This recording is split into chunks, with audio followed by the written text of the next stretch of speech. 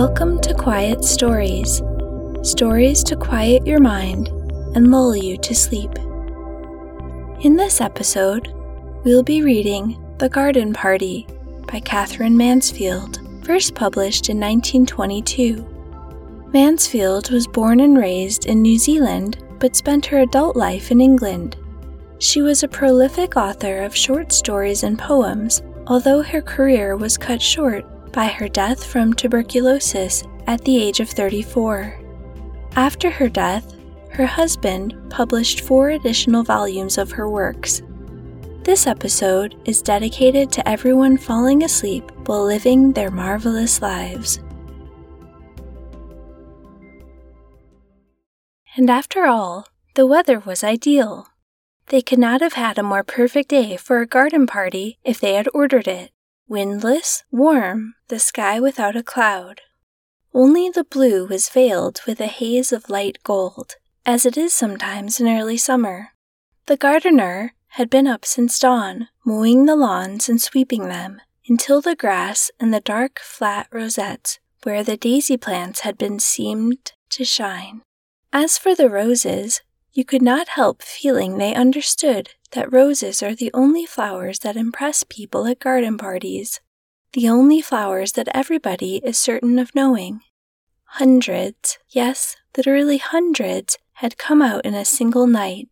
The green bushes bowed down as though they had been visited by archangels.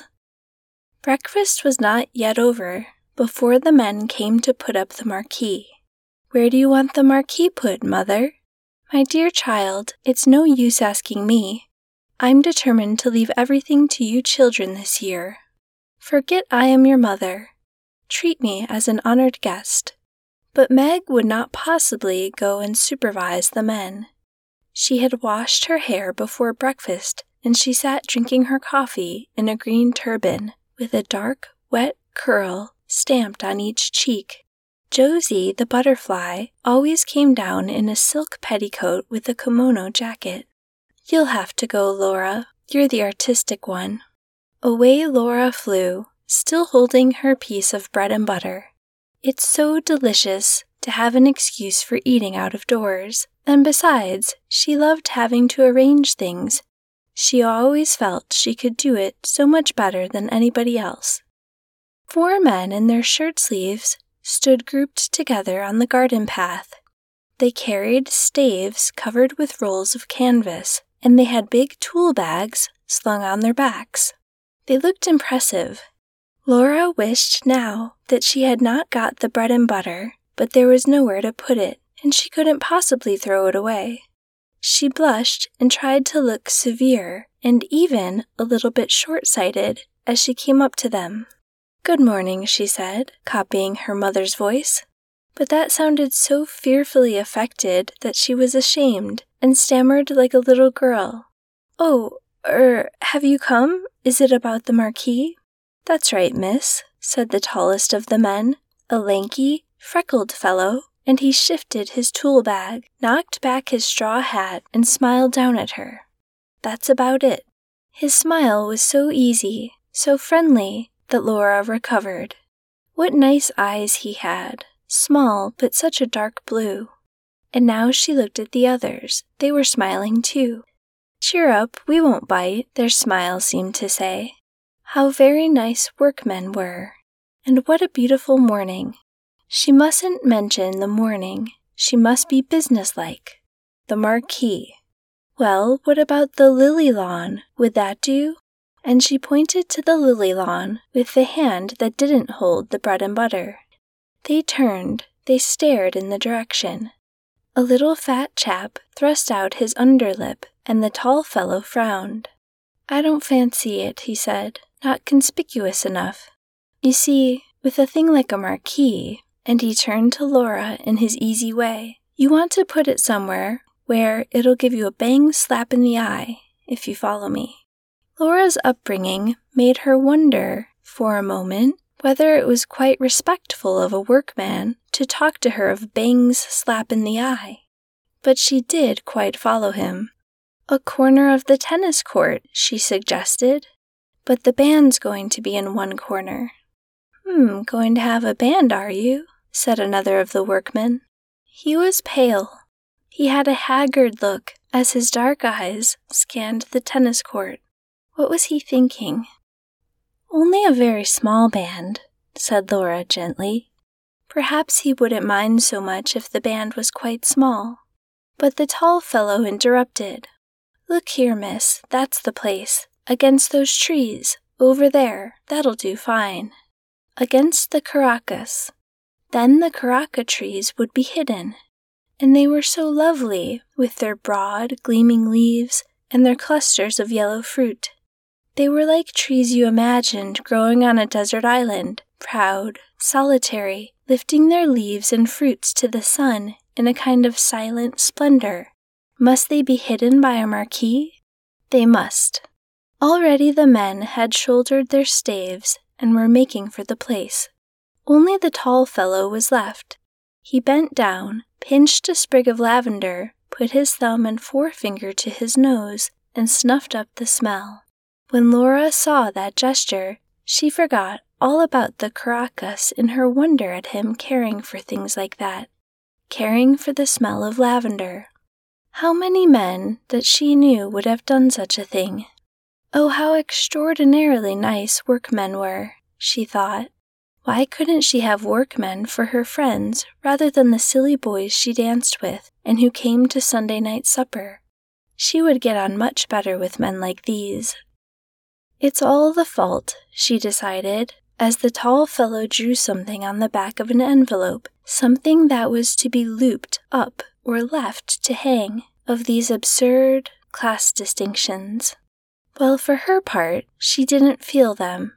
Not a bit, not an atom. And now, there came the chock-chock of wooden hammers. Someone whistled, someone sang out, "Are you right there, matey?" Matey.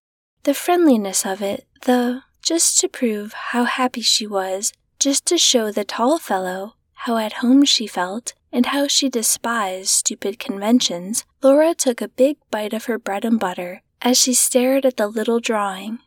She felt just like a work girl. "Laura, Laura, where are you? Telephone, Laura," a voice cried from the house. "Coming." Away she skimmed, over the lawn, up the path, up the steps, across the veranda, and into the porch. In the hall, her father and Laurie were brushing their hats ready to go to the office. "I say, Laura," said Laurie very fast, "you might just give a squiz at my coat before this afternoon, see if it wants pressing." "I will," she said. Suddenly she couldn't stop herself. She ran at Laurie and gave him a small, quick squeeze. "Oh, I do love parties, don't you?" gasped Laura. "Rather," said Laurie's warm, boyish face, and he squeezed his sister too, and gave her a gentle push. "Dash off to the telephone, old girl." "The telephone." "Yes, yes, oh yes. Kitty?" "Good morning, dear." "Come to lunch?" "Do, dear." "Delighted, of course." "It will only be a very scratch meal, just the sandwich crusts and broken meringue shells, and what's left over." "Yes, isn't it a perfect morning?" "You're white?" "Oh, I certainly should." "One moment, hold the line. Mother's calling." And Laura sat back. "What, Mother? Can't hear." Mrs. Sheridan's voice floated down the stairs. "Tell her to wear that sweet hat she had on last Sunday." "Mother says you're to wear that sweet hat you had on last Sunday." "Good. 1:00. Bye-bye." Laura put back the receiver, flung her arms over her head, took a deep breath, stretched, and let them fall. "Ah," she sighed, and the moment after the sigh, she sat up quickly. She was still, listening. All the doors in the house seemed to be open. The house was alive with soft, quick steps and running voices. The green baize door that led to the kitchen regions swung open and shut with a muffled thud. And now there came a long, chuckling, absurd sound. It was the heavy piano being moved on its skiff casters. But the air, if you stopped to notice, was the air always like this? Little faint winds were playing chase, and at the tops of the windows, out at the doors. And there were 2 tiny spots of sun, one on the ink pot, one on a silver photograph frame, playing too. Darling little spots, especially the one on the ink pot lid. It was quite warm, a warm little silver star. She could have kissed it. The front doorbell pealed, and there sounded the rustle of Sadie's print skirt on the stairs. A man's voice murmured.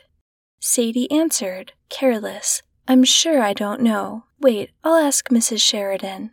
"What is it, Sadie?" Laura came into the hall. "It's the florist, Miss Laura." It was indeed.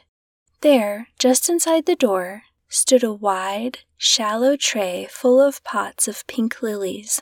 No other kind. Nothing but lilies, canna lilies, big pink flowers, wide open, radiant, almost frighteningly alive on bright crimson stems. "Oh, Sadie," said Laura, and the sound was like a little moan. She crouched down as if to warm herself at that blaze of lilies.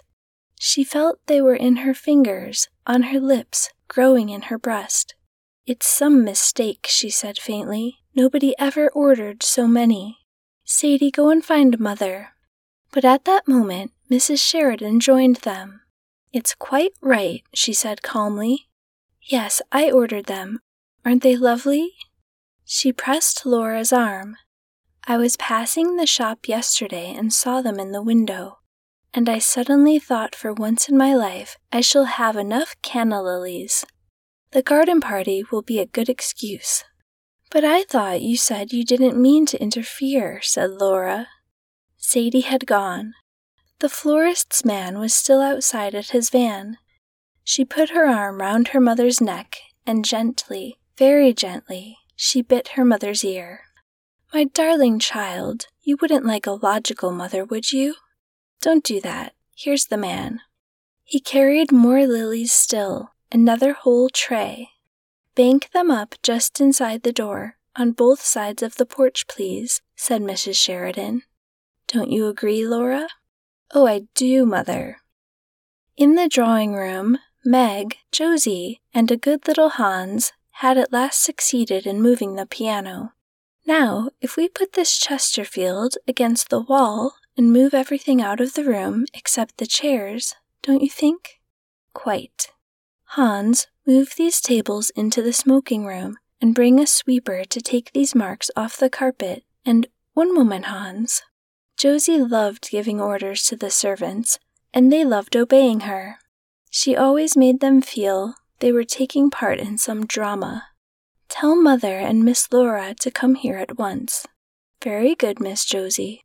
She turned to Meg. "I want to hear what the piano sounds like, just in case I'm asked to sing this afternoon. Let's try 'Over This Life is Weary.'" Pom ta ta ta ti ta. The piano burst out so passionately that Josie's face changed. She clasped her hands. She looked mournfully and enigmatically at her mother and Laura as they came in. "This life is weary, a tear, a sigh, a love that changes. This life is weary, a tear, a sigh, a love that changes, and then goodbye."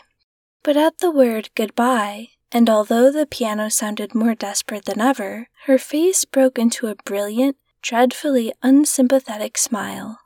"Aren't I in good voice, Mummy?" she beamed.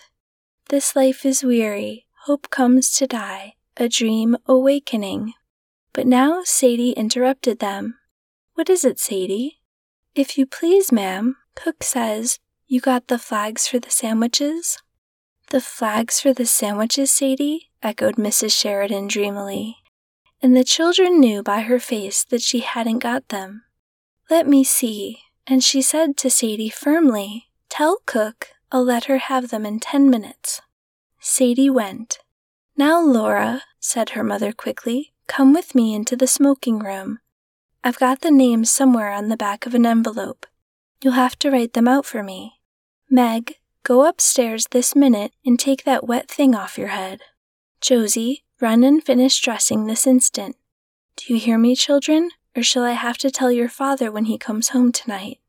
And Josie, pacify cook if you do go into the kitchen, will you? I'm terrified of her this morning." The envelope was found at last behind the dining room clock, though how it had got there, Mrs. Sheridan could not imagine. "One of you children must have stolen it out of my bag, because I remember vividly cream cheese and lemon curd. Have you done that?" "Yes." "Egg and—" Mrs. Sheridan held the envelope away from her. "It looks like mice." "It can't be mice, can it?" "Olive, pet," said Laura, looking over her shoulder. "Yes, of course, olive. What a horrible combination it sounds, egg and olive." They were finished at last, and Laura took them off to the kitchen. She found Josie there pacifying the cook, who did not look at all terrifying. "I have never seen such exquisite sandwiches," said Josie's rapturous voice. "How many kinds did you say there were, cook?" 15. 15, Miss Josie. "Well, cook, I congratulate you." Cook swept up crusts with the long sandwich knife and smiled broadly. "Godber's has come," announced Sadie, issuing out of the pantry. She had seen the man pass the window. That meant the cream puffs had come. Godber's were famous for their cream puffs. Nobody ever thought of making them at home. "Bring them in and put them on the table, my girl," ordered cook. Sadie brought them in and went back to the door. Of course, Laura and Josie were far too grown up to really care about such things. All the same, they couldn't help agreeing that the puffs looked very attractive. Very. Cook began arranging them, shaking off the extra icing sugar. "Don't they carry one back to all one's parties?" said Laura. "I suppose they do," said practical Josie, who never liked to be carried back. "They look beautifully light and feathery, I must say." "Have one each, my dears," said cook in her comfortable voice. "Your ma won't know." "Oh, impossible. Fancy cream puffs so soon after breakfast?" The very idea made one shudder. All the same, 2 minutes later, Josie and Laura were licking their fingers with that absorbed, inward look that only comes from whipped cream. "Let's go into the garden, out by the back way," suggested Laura. "I want to see how the men are getting on with the marquis. They're such awfully nice men." But the back door was blocked by Cook, Sadie, Godber's man, and Hans. Something had happened. "Tuck, tuck, tuck," clucked Cook, like an agitated hen. Sadie had her hand clapped to her cheek as though she had a toothache. Hans's face was screwed up in the effort to understand. Only Godber's man seemed to be enjoying himself. It was his story. "What's the matter? What happened?" "There's been a horrible accident," said Cook. "A man killed." "A man killed? Where? How? When?" But Godber's man wasn't going to have his story snatched from under his very nose. "Know those little cottages just below here, miss?" Know them? Of course she knew them.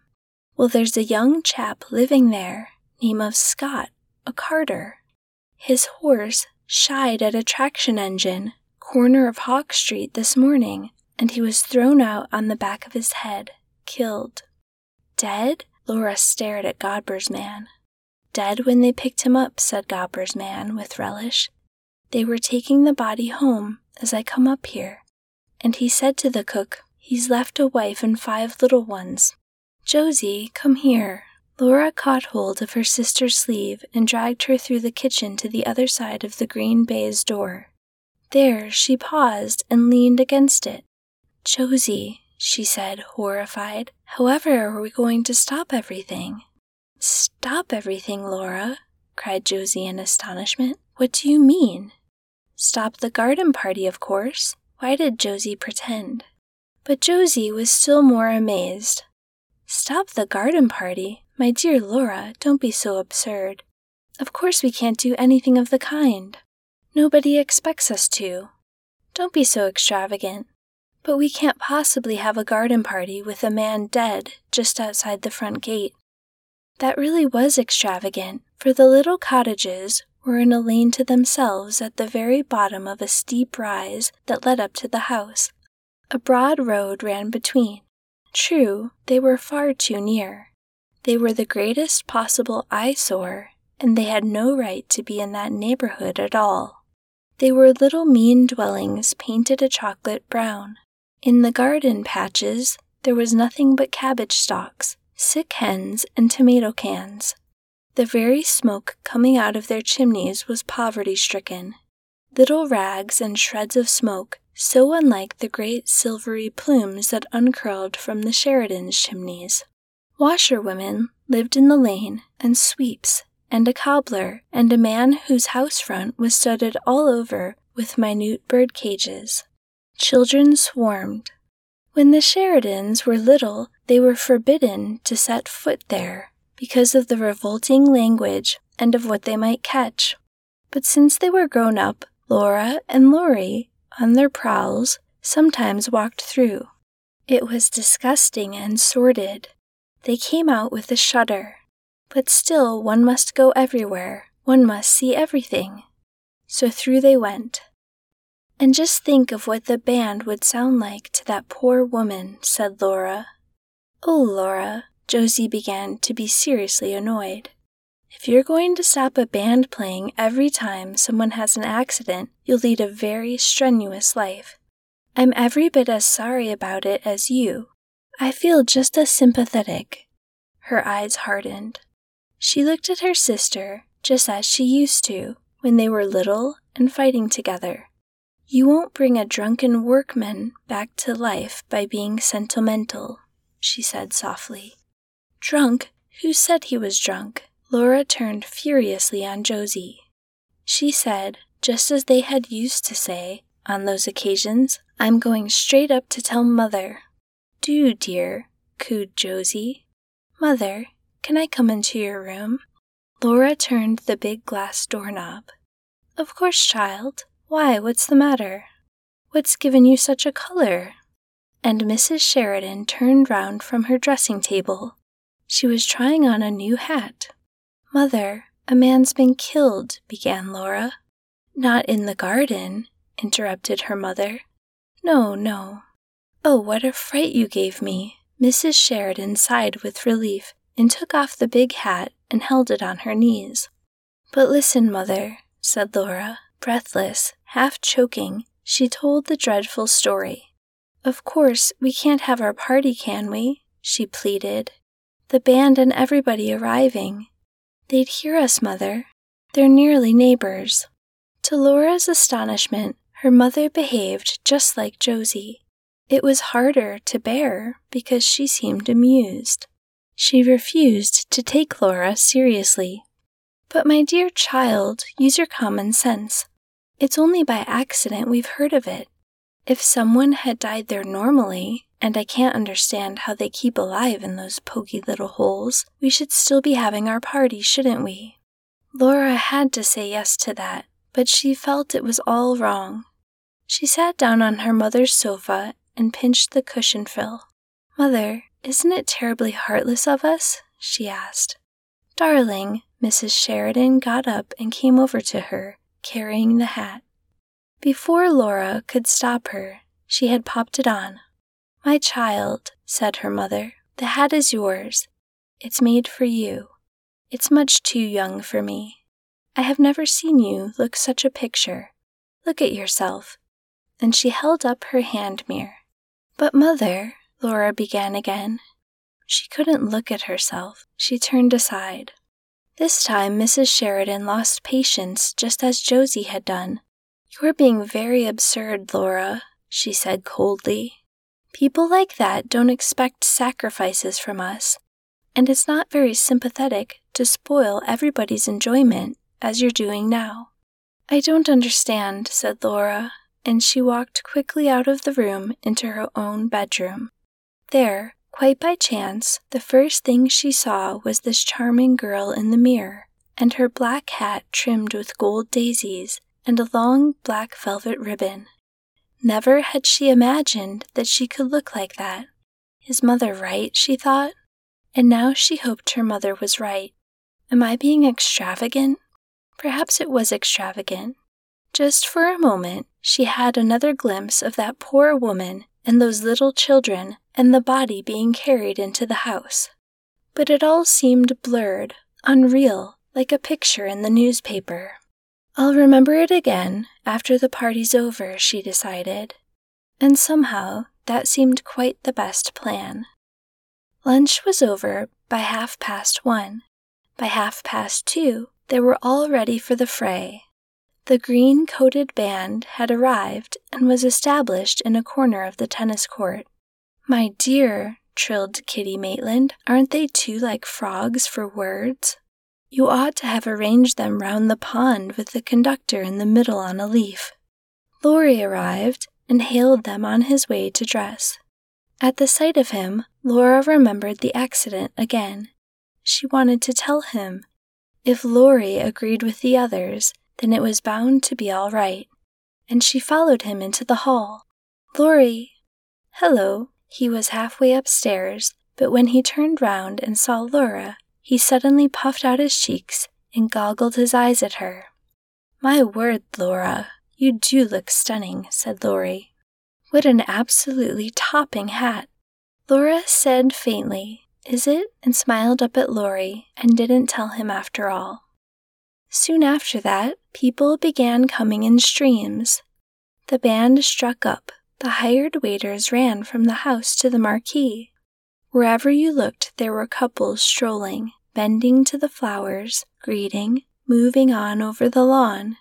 They were like bright birds that had aligned in the Sheridans' garden for this one afternoon, on their way to where? Ah, what happiness it is to be with people who are all happy, to press hands, press cheeks, smile into eyes. "Darling Laura, how well you look. What a becoming hat, child. Laura, you look quite Spanish. I've never seen you look so striking." And Laura, glowing, answered softly, "Have you had tea? Won't you have an ice? The passion fruit ices really are rather special." She ran to her father and begged him, "Daddy, darling, can't the band have something to drink?" And the perfect afternoon slowly ripened, slowly faded, slowly its petals closed. Never a more delightful garden party. The greatest success. Quite the most. Laura helped her mother with the goodbyes. They stood side by side in the porch till it was all over. "All over, thank heaven," said Mrs. Sheridan. "Round up the others, Laura. Let's go and have some fresh coffee. I'm exhausted." "Yes, it's been very successful. But oh, these parties.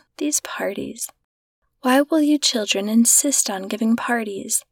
And they all of them sat down in the deserted marquee. "Have a sandwich, Daddy dear. I wrote the flag." "Thanks." Mr. Sheridan took a bite and the sandwich was gone. He took another. "I suppose you didn't hear of a beastly accident that happened today," he said. "My dear," said Mrs. Sheridan, holding up her hand, "we did. It nearly ruined the party. Laura insisted we should put it off." "Oh, Mother," Laura didn't want to be teased about it. "It was a horrible affair all the same," said Mr. Sheridan. "The chap was married, too. Lived just below in the lane, and leaves a wife and 6 kiddies, so they say." An awkward silence fell. Mrs. Sheridan fidgeted with her cup. Really, it was very tactless of Father. Suddenly she looked up. There on the table were all those sandwiches, cakes, puffs, all uneaten, all going to be wasted. She had one of her brilliant ideas. "I know," she said. "Let's make up a basket. Let's send that poor creature some of this perfectly good food. At any rate, it will be the greatest treat for the children. Don't you agree? And she's sure to have neighbors calling in and so on. What a point to have it already prepared. Laura," she jumped up, "get me the big basket out of the stairs cupboard." "But, Mother, do you really think it's a good idea?" said Laura. Again, how curious. She seemed to be different from them all. To take scraps from their party. Would the poor woman really like that? "Of course. What's the matter with you today? An hour or 2 ago, you were insisting on us being sympathetic, and now—" "Oh, well." Laura ran for the basket. It was filled. It was heaped by her mother. "Take it yourself, darling," she said. "Run down just as you are. No, wait, take the arum lilies too. People of that class are so impressed by arum lilies." "The stems will ruin her lace frock," said practical Josie. So they would, just in time. "Only the basket, then. And Laura," her mother followed her out of the marquee, "don't on any account." "What, mother?"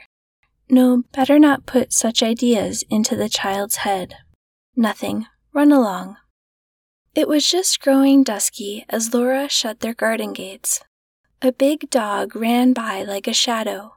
The road gleamed white, and down below, in a hollow, the little cottages were in deep shade. How quiet it seemed after the afternoon. Here she was going down the hill to somewhere where a man lay dead, and she couldn't realize it. Why couldn't she? She stopped for a minute, and it seemed to her that kisses, voices, tinkling spoons, laughter, the smell of crushed grass were somehow inside her. She had no room for anything else. How strange. She looked up at the pale sky, and all she thought was, yes, it really was the most successful party. Now the broad road was crossed. The lane began, smoky and dark. Women in shawls and men's tweed caps hurried by. Men hung over the palings. The children played in the doorways. A low hum came from the mean little cottages. In some of them there was a flicker of light, and a shadow, crab-like, moved across the window. Laura bent her head and hurried on. She wished now that she had put on a coat. How her frock shone! And the big hat with the velvet streamer, if only it was another hat. Were the people looking at her? They must be. It was a mistake to have come. She knew all along it was a mistake. Should she go back, even now? No, too late. This was the house. It must be. A dark knot of people stood outside. Beside the gate, an old woman with a crutch sat in a chair, watching. She had her feet on a newspaper. The voices stopped as Laura drew near. The group parted. It was as though she was expected, as though they had known she was coming here. Laura was terribly nervous. Tossing the velvet ribbon over her shoulder, she said to a woman standing by, "Is this Mrs. Scott's house?" And the woman, smiling queerly, said, "It is, my lass." Oh, to be away from this. She actually said, "Help me, God," as she walked up the tiny path and knocked. To be away from those staring eyes, or to be covered up in anything, one of those women's shawls even. "I'll just leave the basket and go," she decided. "I shan't even wait for it to be emptied." Then the door opened. A little woman in black showed in the gloom. Laura said, "Are you Mrs. Scott?" But to her horror, the woman answered, "Walk in, please, miss," and she was shut in the passage.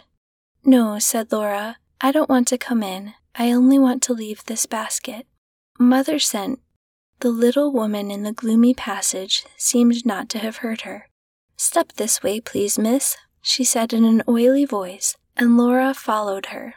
She found herself in a wretched little low kitchen, lighted by a smoky lamp. There was a woman sitting before the fire. Said the little creature who had let her in. It's a young lady." She turned to Laura. She said meaningly, "I'm her sister, miss. You'll excuse her, won't you?" "Oh, but of course," said Laura. Please don't disturb her. I only want to leave." But at that moment, the woman at the fire turned around. Her face, puffed up, red, with swollen eyes and swollen lips, looked terrible. She seemed as though she couldn't understand why Laura was there. What did it mean? Why was this stranger standing in the kitchen with a basket? What was it all about?